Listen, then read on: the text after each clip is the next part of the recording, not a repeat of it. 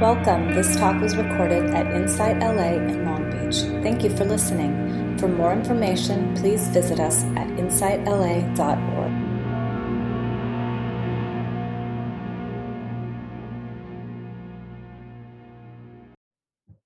So welcome everyone on Zoom. Welcome everybody in person. All right. So I wanted to chat today about a text called The Precious Garland. And it's by Longchenpa. And it's actually a, sorry, just kind of bringing up my notes and stuff here. It's actually a commentary on another text by Gampopa. I'm actually going to put that into the chat box here. On the four dharmas of Gampopa. So Longchenpa, from a slightly different lineage, gives a bit of a commentary on a little bit deeper dive into Gampopa's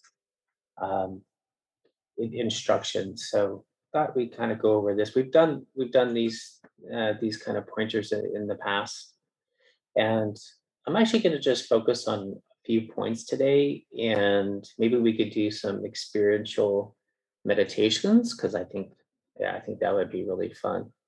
Sorry, I put in the chat box, I put some stuff, but it grabbed the Tibetan too, so it's really confusing. So that's awesome. But I'll talk it out real quick for people here in person as well. So usually these four dharmas of Gampopa, like we almost say them as a prayer. So grant your blessings so that my mind may turn towards the Dharma. That's the first one. Grant your blessings so that the Dharma may progress along the path. So that Dharma. Grant your blessings so that the path may clarify confusion, and grant your blessings so that confusion may dawn as wisdom. So these are kind of the four reflections, right? That our minds turn towards the Dharma, that the Dharma progresses, along the path, that the path may clarify confusion, and that confusion may dawn as wisdom. Right? So along the commentary, so Longchenpa, as he dives into turning the mind towards the Dharma, I'm going to read something that I usually pass over, but I think it's actually nice to just kind of chat about it. You'll see why here in a moment. I usually pass over this. I don't really emphasize it when I see things like this in the text, but maybe we could unpack it, right? So again, this is a commentary on grant your blessings so that the mind may turn towards the Dharma. So there's certain things that we want to do so we can make sure that the mind is turning towards the Dharma. And so here Longchenpa is chatting about hanging out with other people. The faults of being with people are really limitless. There is far too much useless distraction and activities. Anger, arguments, and fighting increase, and attraction and repulsion arrives. You always become infected with their bad habits, and this is pointless. No matter what you do, there is never a time when you could really please them. It sounds personal. Maybe speaking of a person in particular. No matter how much you listen to them, nothing good ever comes of it. No matter how close you are to someone, like your best friend, in the end, you will have to part. Therefore, abandon all involvement in which you are dependent on followers, friends, or relatives. Make a definite effort from today on to live in quiet solitude in order to practice pure Dharma. So, The Mahayana tradition is actually founded on the premise of, one of the pillars of this vehicle is that it's for the layperson, right? It's for the lay people. Um, it has a broader scope, so it is for everyone, and the Dharma is for everyone, right? For lay people too. And we have these amazing examples of teachers, even in this exact tradition here. We have these amazing examples of teachers that are lay people. We have Urgen Rinpoche comes to mind. Urgen Rinpoche is an amazing, Dzogchen Tibetan Lama Rinpoche, incredible teacher. He had 4 children. Uh, Many of you have maybe sat with Mingyur Rinpoche or Sokni Rinpoche, who comes to inside LA. Sokni Rinpoche comes to inside LA. This is their father. And by all accounts, their mother was an incredible practitioner too. So even in these very, traditional, traditions and whatnot, we have examples of lay people uh, uh, being very, very accomplished, practitioners. Uh, so, we don't necessarily have to do these, go off into seclusion. But what I actually take from this is the truth of it, in that some of the relationships, depending on our relationships, we could get caught up in some of these things. Like, we don't have to have relationships that are like this. This is why there's an importance of sangha, importance of spiritual friendship, spiritual community, spiritual um, interactions, right? So this fosters, the opposite. Of course, one of the refuges is sangha. So the Buddha, and again, Buddhism and many other traditions, it's, I call it like the great paradox, right? The paradox is sangha is the entire path, Buddha said, and then we get texts like this saying just go away from everybody. And he's not even saying here, like, in fact, you know as the text continues, he's talking about the reliance on your spiritual teacher, which is interesting because he says go away from everybody, go into seclusion. But yeah, I think what the takeaway here is, the attachment, the aversion that can come from these relationships, um, the anger, the arguments, all of these types of things. So just to be aware of the possibility that these can manifest. And also too, the fact that we can move in to solitude, like even as lay people, right? Several of us here, I'm looking around, about 4 or 5 of us, it looks like we spent a couple days at Benedict Canyon over the weekend, um, sitting in solitude together. And I know for one, it made a difference that Sangha was here, like some of the people that were sitting, that we built up, a spiritual community together, and all of that. So there's some great benefit too, as well as all of the faults that are limitless. There's also good stuff.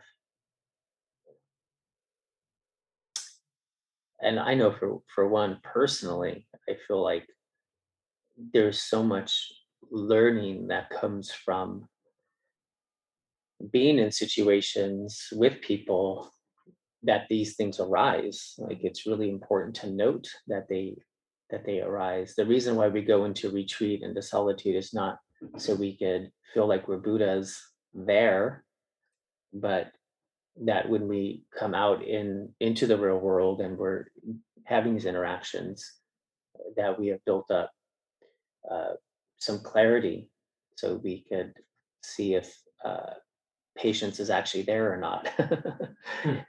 We might feel like, oh, I'm good, of course, until we uh, hang out with people that push our buttons, right? So yeah, could be really, really beneficial. So I'm going to skip ahead. We're going to go from fairly a mundane topic like that, and actually we're going to skip far ahead. So Longchenpa, when he's talking about, um, he's diving deep into the grant your blessings so that the path may clarify confusion portion of the teachings. So we're talking really about the clarification of confusion. And Longchenpa here dives really deeply into the manifestation of the I, of this contemplation, or like this almost subconscious understanding that there is a fixed, permanent individual I that exists, and everything's kind of bouncing off of that. And that is causing a lot of confusion to arise. So he's kind of jumping into that. So I'm going to read a little bit here. And then I think so when you're listening to this, especially because I'm reading it and you're not looking at it, because I know for myself, I do better if I'm actually looking at something other than when people are reading it to me. So we're going to practice this experientially. So just allow the words to land, and don't worry if it's not making complete sense or whatnot. And then we'll do some experiential practices to let this come into fruition for us.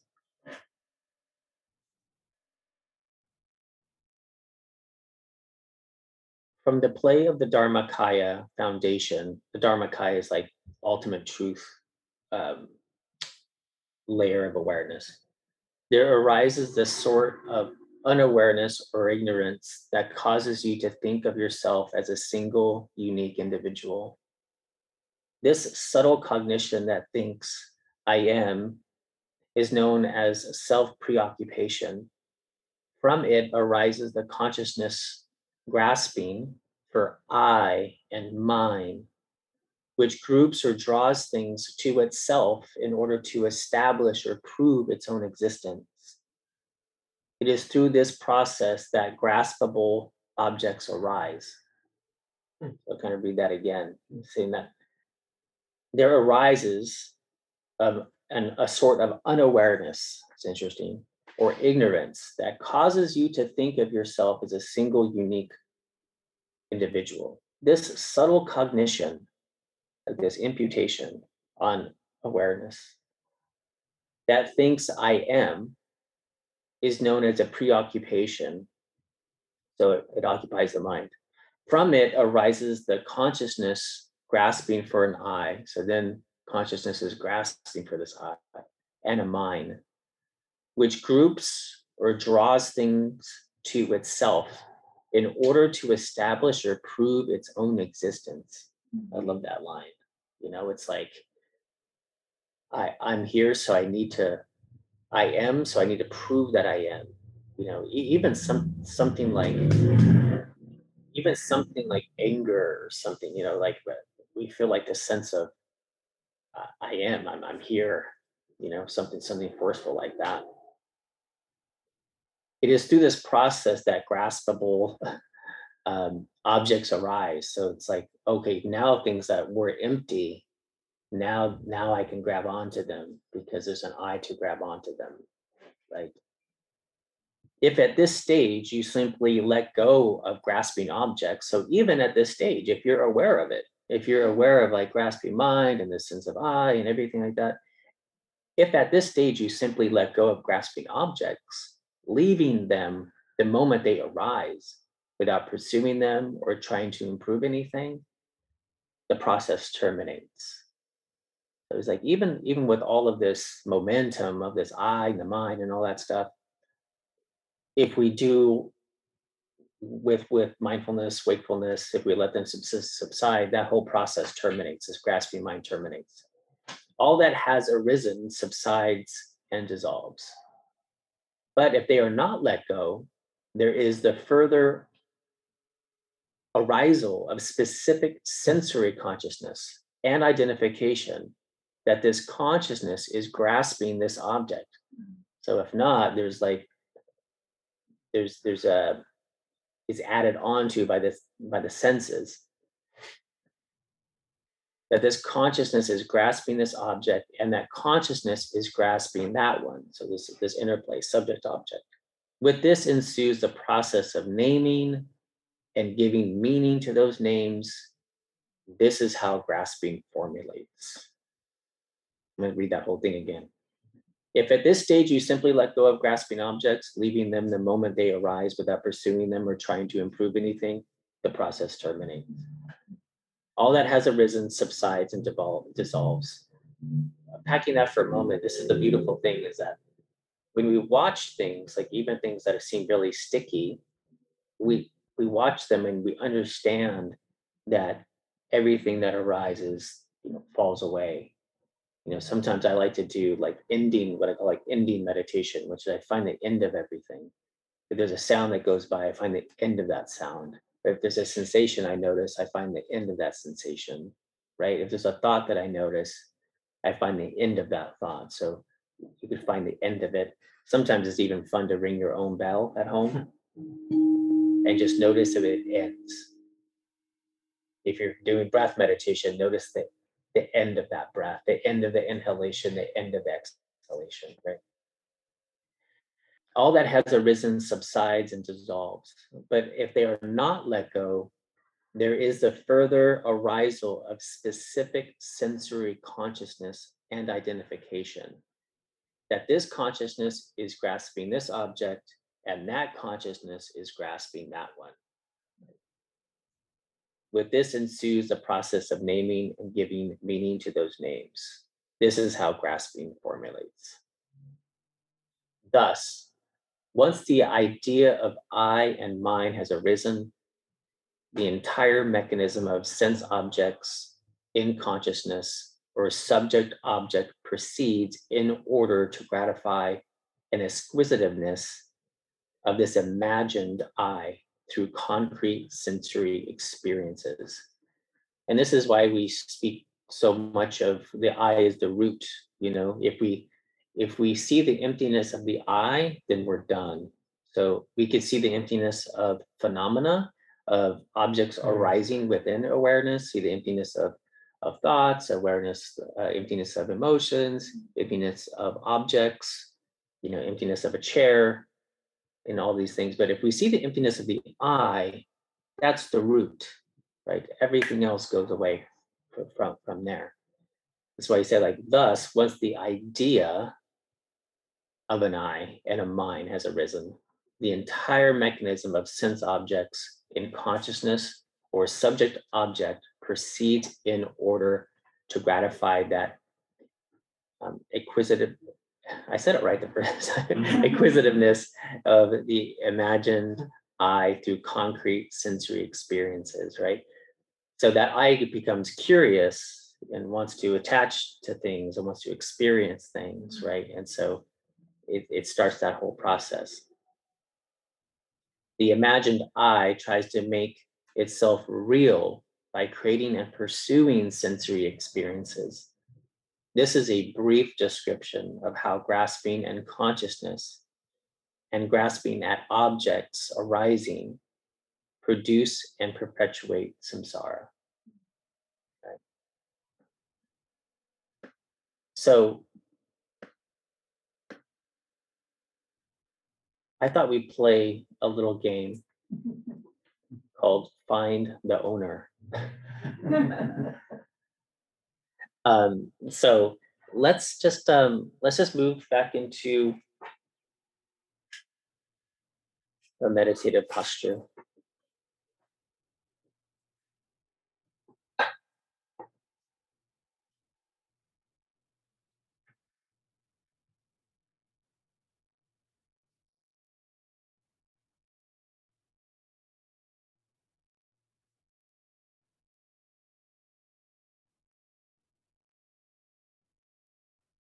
So with these practices, we're going to look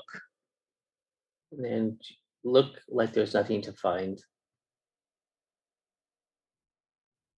And also not looking with a mind that analyzes,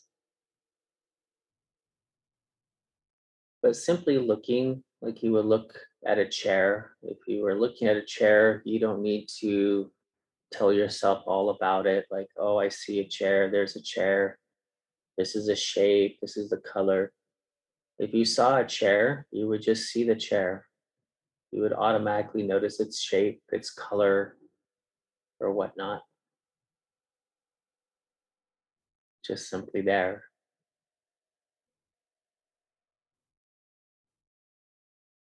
So just looking in this way.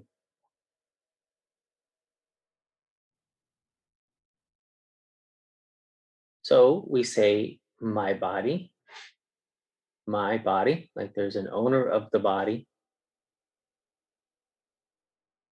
We're just going to look for a few moments, open and free. And taking refuge here, by the way, taking refuge in awareness. These practices are actually very stabilizing because awareness is the firmest ground we could stand on. We're taking refuge here in awareness and compassion as we do these practices. We do them with the intention of benefiting all beings.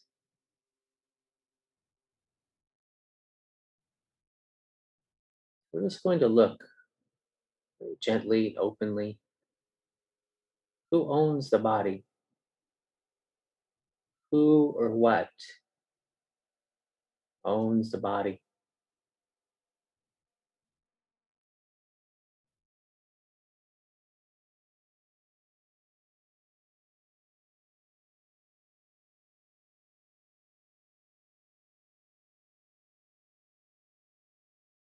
This I that owns the body. Just looking.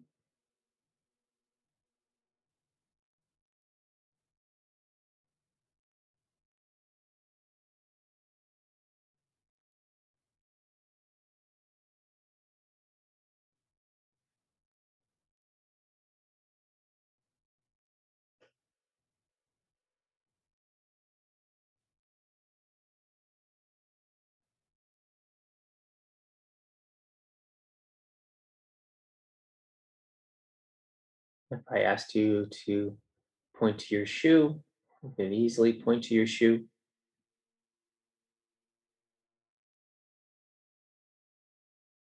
Who owns the body?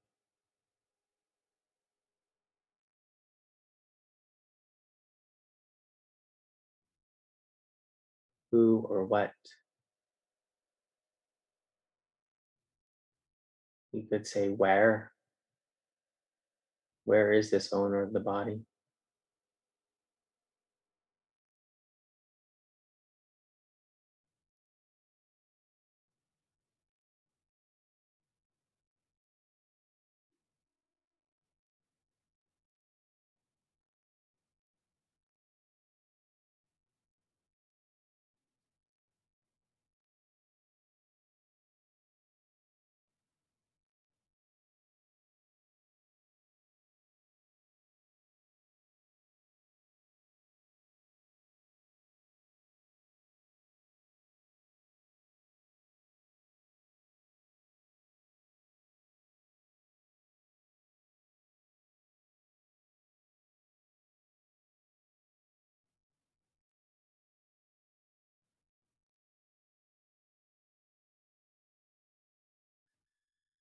In similar fashion,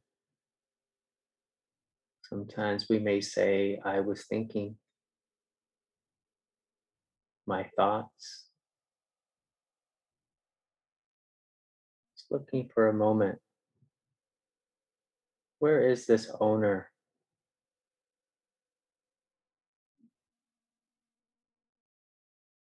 Where is this owner of the thoughts?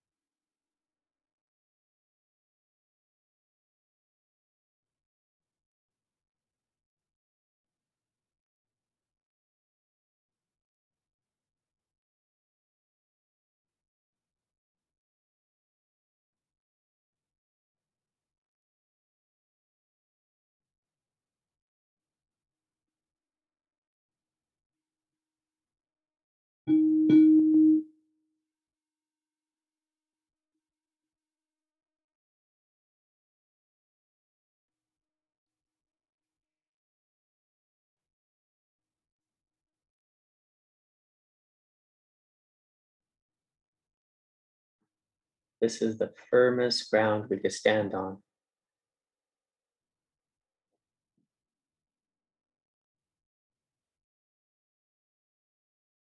So, who found it? Mhm.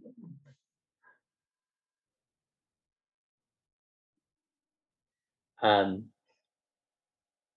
Maybe as a group, just I could maybe do a couple more here too, but just how did that go? How was that experience? Anyone want to share how it was for them?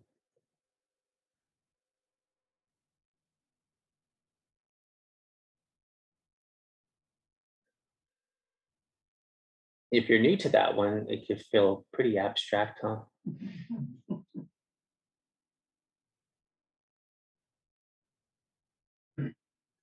Well, it still kind of does, because uh, you ruminate on the body, but then you think about the finger of thoughts. It goes from body to the finger of thoughts.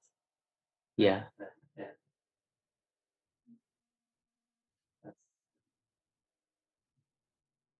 that's, I don't know where to go from there. Yeah. So Lars was saying, yeah, you're thinking of the body and then the thinker of the thoughts, and then you said something magical though. You said, I don't know where to go from there. Right. Awesome. Don't know. Don't know.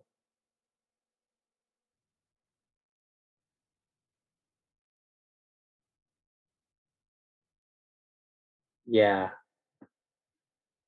Anthony. Yeah, this is kind of like a Zen koan. Where's the master of this body? Where does he reside? And when I was sitting, I just would notice thoughts bubble up out of emptiness and exist for a while and then go back to emptiness. Thank you. I remember vividly the first time I got this teaching was from Venerable Tenzin Chogi, who coming next weekend. And I remember her doing this practice with us, and then she's like, where is it? Is there a little driver in your head? Like a little like a tractor driver, like in the little like is someone controlling you like in your brain, like a little you in there? Like where is it? Like, oh, I don't know. Can't find it. I remember, okay, Yeah. I just remember back to the first time I heard this, I was like, it's abstract for me, but one of the things that helped was if I were to point to Casey, where's Casey? I mean, is that Casey? I'm pointing to the forehead. Is that Casey? His shoulder? I mean, what is Casey? That helped me think a little bit more broadly about it. But I still go back to the logical mind that says I was born, I have a name, I have a body. Mm-hmm. So I still struggle with that part, so, Yeah. Yeah. Right. So Sue was saying, it's easier for one to point to somebody else and like try to find Casey. But then she goes back to, well, I was born and, have a name and all of these things. It's very important to note we're not saying that we don't exist. We're saying that we don't exist in the way that we think we do. It's not non-existence at all whatsoever. This is why I'm serious when I say it's the firmest ground we could stand on, because those things that Sue is saying are true. There is a body that's born, and there's a name given and attributes given, and maybe job titles and things like that. But those things are shifting and changing. So in a way, like those, like identifying with those things is kind of anxiety provoking, right? Because they're slipping through our fingers. If we try to have an identification, like an I identification with those things, it's quite difficult. It's destabilizing, right? Now there's nothing to find when we turn inward like this. There's nothing, and like there's a no thing. There's a no thing to find. but it doesn't mean that we don't find something. Like, and I love how Longchenpa puts it, and I've said this a bunch because I love how he puts it, which is what remains, right? So when things come and go, what remains? Like when you're looking, what's there, right? When the idea of self, when you lose the idea of self, what remains? When you cannot find like a fixed permanent I, well, what's there then? What remains? I would describe it as being. Being. Yeah. And where these practices allow us to experience this, right? What's it like to experience beingness? Like, what are the qualities, not the transitory qualities of a false sense of I, but what are the qualities of that something that remains, that beingness that's always here? Like when we could take refuge in that because it's always here. Beingness is always here. But the things that we usually grasp onto as self, they're shifting and changing all the time. The body changes, the owner of the body, which is more, this unspoken thing, this unspoken no thing. Right? So it's wonderful. Like I wrote a poem one time of, I forget how it went, but it was something like, we can't find the I that fear has been sent to protect. So when something like fear is arising, well, what's it protecting? How am I in danger? Is the true I in danger? Can it be? Can the birthless, deathless, indestructible I ever be in danger? Obviously, if we're connected to body as self, then there's danger, maybe.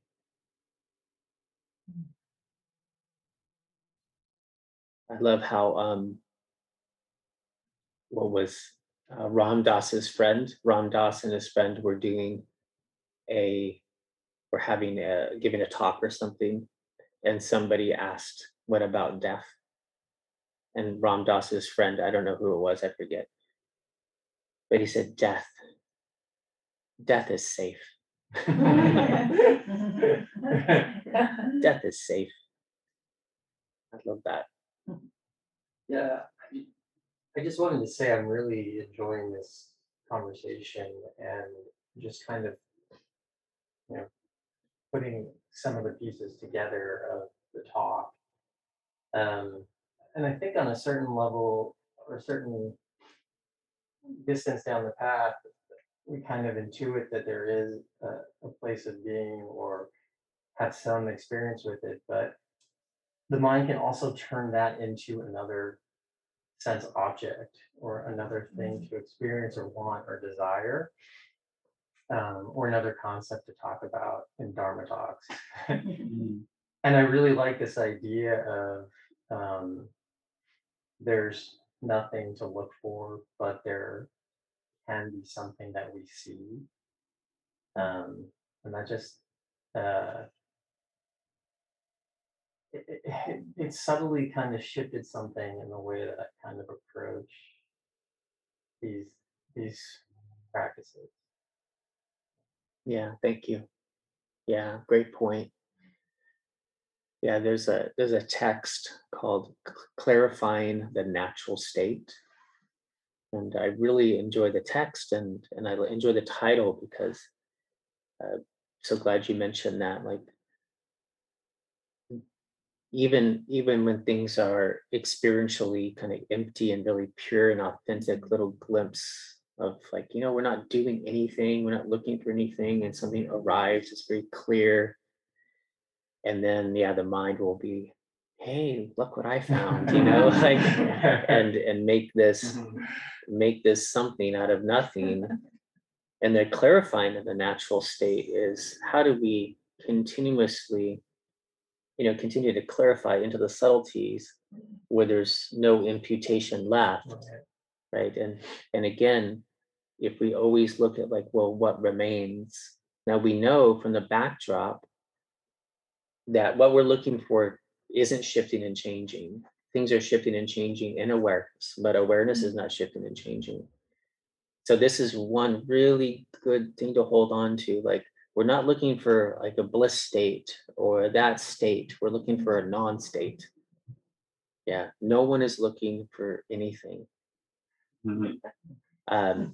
So this is one good way to, for like, oh, I found it. Well, if you found it, then you should keep looking. And if you found something, then keep looking. And again, when we speak of this, if it feels abstract because we're speaking in the realm of duality, but in experience, there's not duality. In experience, that subject object that Longchenpa was talking about fades away. And this is the real clarity that comes beyond, like, we really can't talk about it. Like, even the greats, even Longchenpa and Papaji and these, amazing teachers, none of them can speak about it. They could just point to it, right?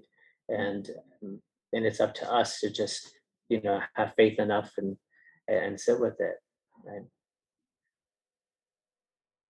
All right, let me see. Depending on our time, I might read a little something, or we might do another sit here. Okay, I'm just going to read something. Ultimately, nothing can be found. Everything of relative reality appears through ever-changing momentary causes, like clouds in the sky. When moisture in the air is moved about by the wind, clouds are formed in the sky. This is Longchenpa. But since clouds are the manifestation of the wind and the moisture of the sky,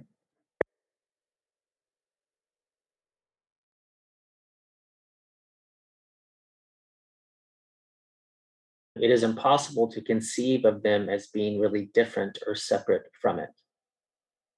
They have no other place to go to establish their existence. Clouds can only gather in the sky and then vanish from it. In the same way, the deceptive appearances generated by your mind's awareness or ignorance produce samsara. The mind is like the moisture, an awareness like the wind. The various realms and deceptive appearances are like the clouds. The sky is the Buddha nature. I'm going to read it again. Ultimately, nothing can be found. Everything of relative reality, so there's relative and ultimate reality. Relative reality is dualistic reality. Everything of relative reality appears through ever-changing momentary causes. This is the key, right? Ever-changing, like clouds in the sky. When moisture in the air is moved about by the wind, clouds are formed in the sky. But since clouds are the manifestation of the wind and the moisture of the sky, it is impossible to conceive of them as being really different or separate from it. They have no other place to go to establish their existence. Clouds can only gather in the sky and then vanish from it. In the same way, the deceptive appearances generated by your mind's awareness or ignorance produce samsara.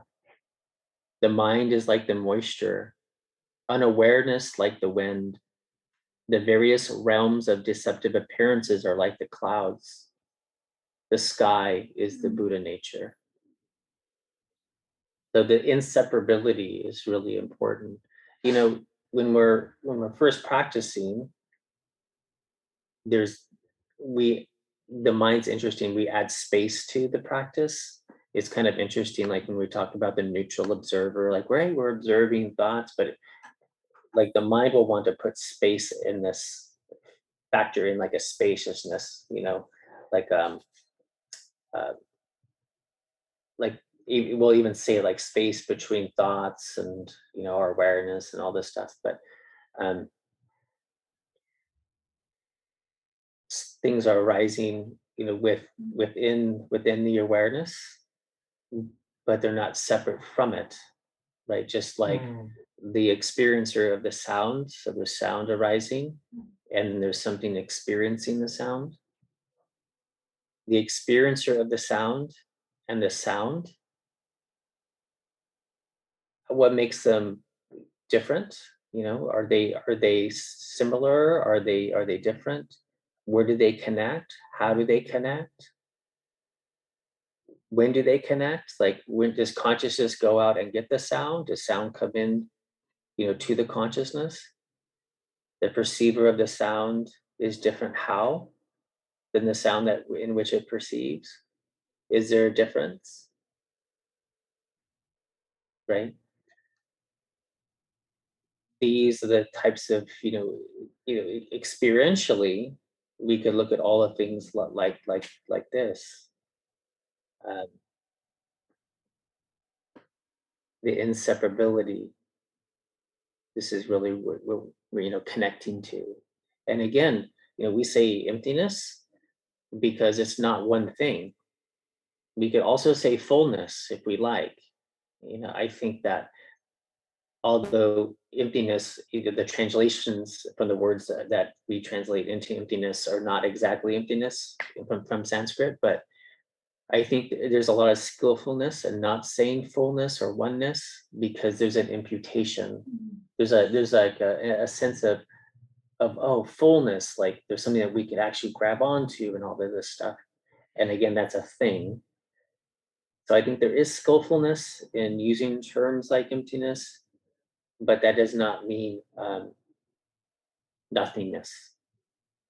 There's actually a great sense of interconnectedness, and a feeling of fullness and all of that um,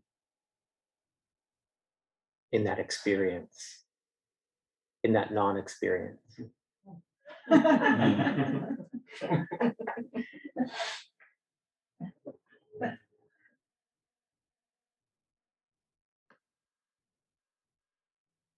All right, so let's just do one more like little 5-minute. Let's do one more thing, because these are way better. It's way better in practice. So just a few minutes. I can't stress enough as we do these practices the importance of bodhicitta and heart practices. The heart practices are absolute necessity when we're doing these practices, because speaking of fullness, the heart is the fullness, right? So as much loving kindness and compassion, like we feel very, safe and nurtured and nourished by loving kindness.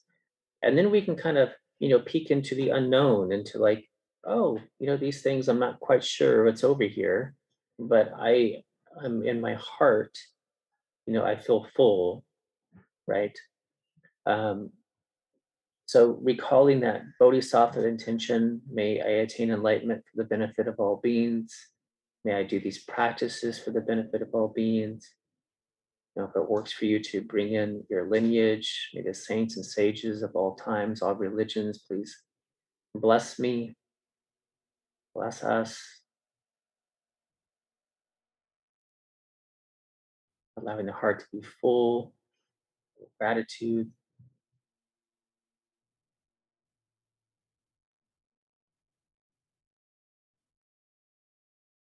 Tapping into this awareness. I know I'm here, I'm alive, I'm breathing.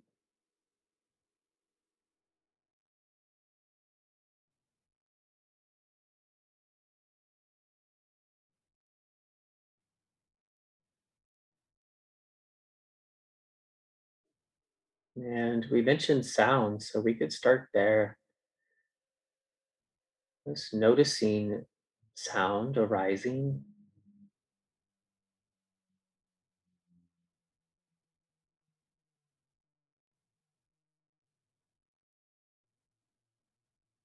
Where do you experience sound? Sound might feel like it's coming from the outside, but where is sound experience?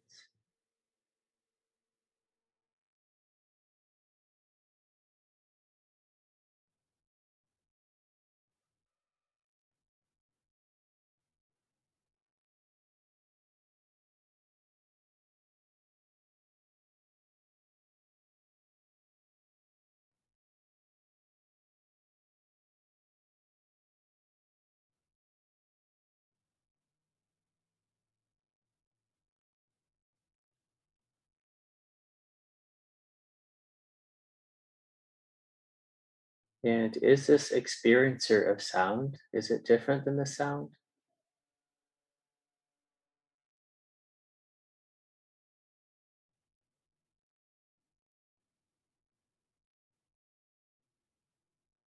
And experience these answers, not with the mind, just experience the answer.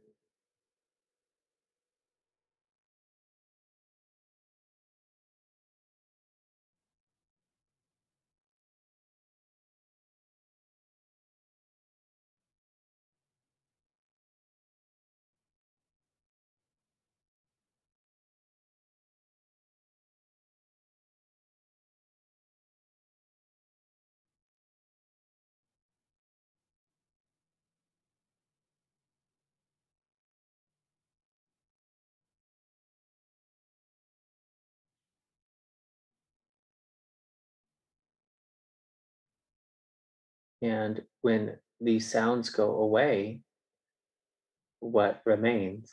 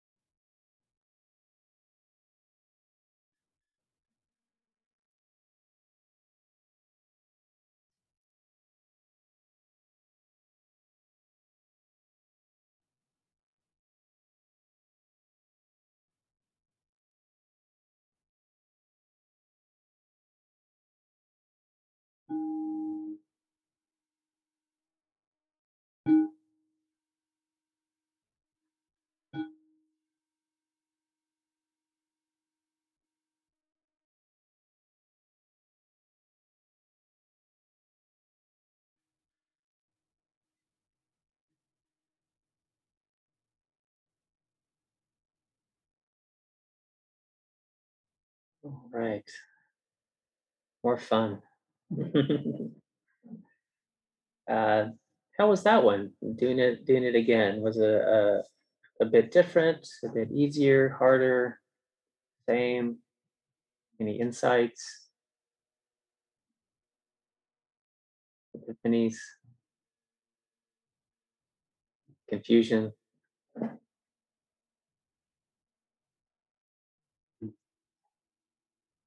Yeah, I guess it reminded me a Kyle? bit of that question or the riddle: if a wood falls, or sorry, if a tree falls down in the forest and there's no one here to hear it, doesn't make a sound. Where implicitly, for the sound to exist on a relative basis, you need both the observer of the sound and the sound itself. And so it does seem like we are connected. Both of those things are necessary components to exist, but on this other level, it does feel like I am the observer of the sound, and the sound in and of itself is something that I'm observing. So I don't know that that answers any question, but that's what was going through my mind. Mm-hmm. Mm-hmm.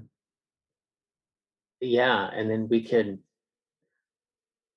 continue. And I'm going to use words, so they're not right, right? But we can continue to take a step back, right? Always take a step back. So it's like when we're looking at that thinking process, right? Because this is what we're going to try to figure it out in between the ears. Mhm. And then we want to move back into experience. So if it's something that's thought about, we're in that concept, right? And so we'll watch that. It's going to happen, even if it's authentic, like we're in this beingness and we're like, oh, what's the difference between the sound, and the experiencer. And remember, the experiencer we couldn't even find, right? So what's the difference? And then the mind will try to put spaciousness and all this stuff. So when we see the mind doing its thing, who owns those thoughts? Right? Take a step back. So, and it's like layers on an onion. Like every time we do this, there'd be a different understanding of it, different understanding. And yeah, so just it's all valid, like as we go along. Yeah, just like kind of keep repeating and keep watching the mind try to think it figured something out, right? And just I always like experience the answer to myself, like experience the answer, these types of things. There's a wonderful book, Pointing Out the Dharmakaya. I've spoke about this book often. It has a lot of these pointers in it, and if you're doing things like this, sometimes it's nice to record yourself, so you're not reading it. Like just record yourself dropping in these questions. You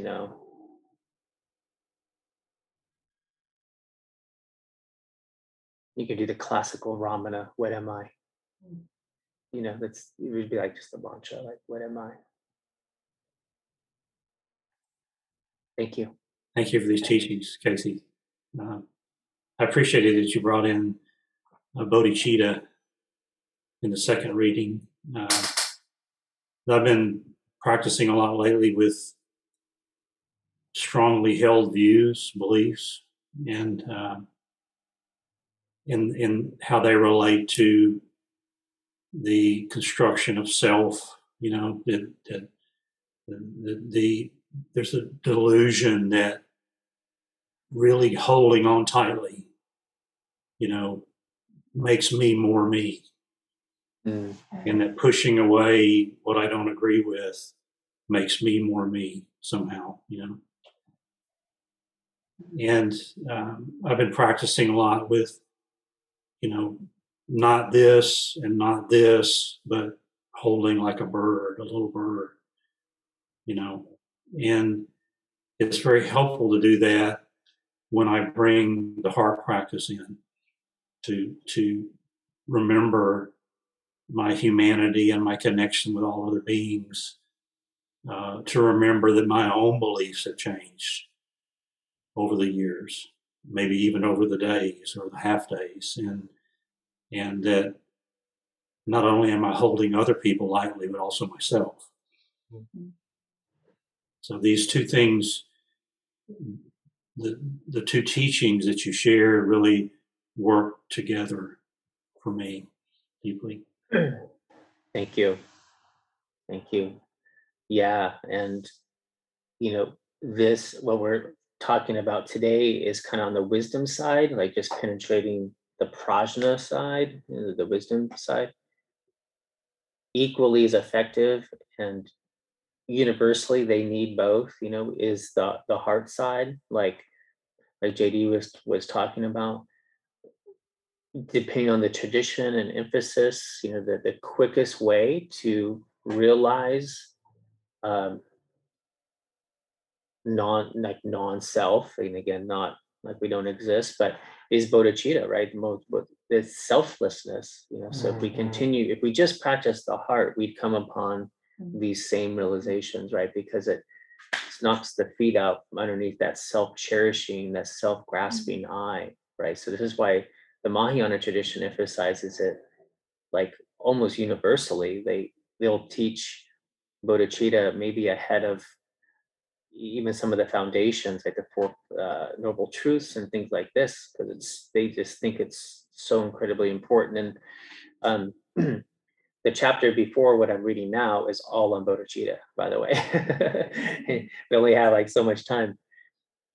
So yeah, it's incredibly important.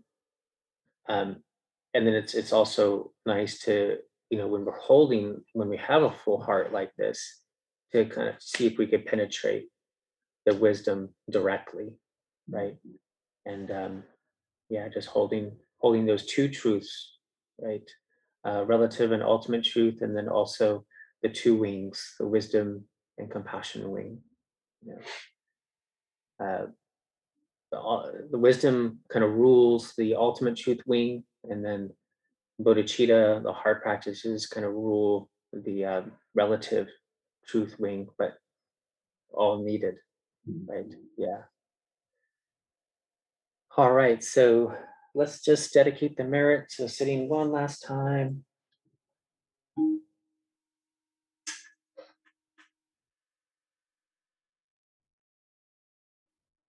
So speaking at the heart, let's reach into the tender, kind, gentle part of our hearts. And also using a bit of wisdom to reflect on our interdependence and our interconnectedness.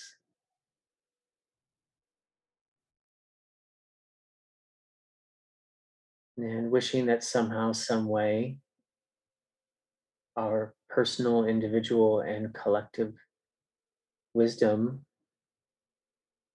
that we have collected together today may somehow reach the heart and mind streams of all beings through that interconnectedness. May all beings be happy and free. May they be relieved of suffering. May they see their Buddha nature that is resting evenly at all times, free from attachment and aversion. Om Mani Padme.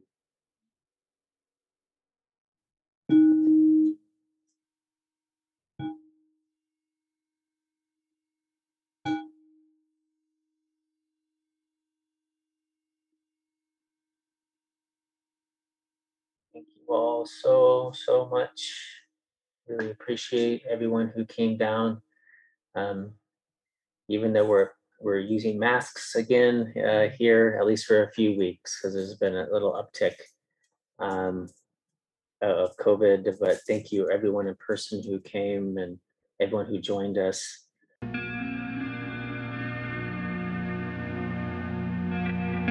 You have just listened to a recording from Insight LA in Long Beach. For more information, please visit us at insightla.org.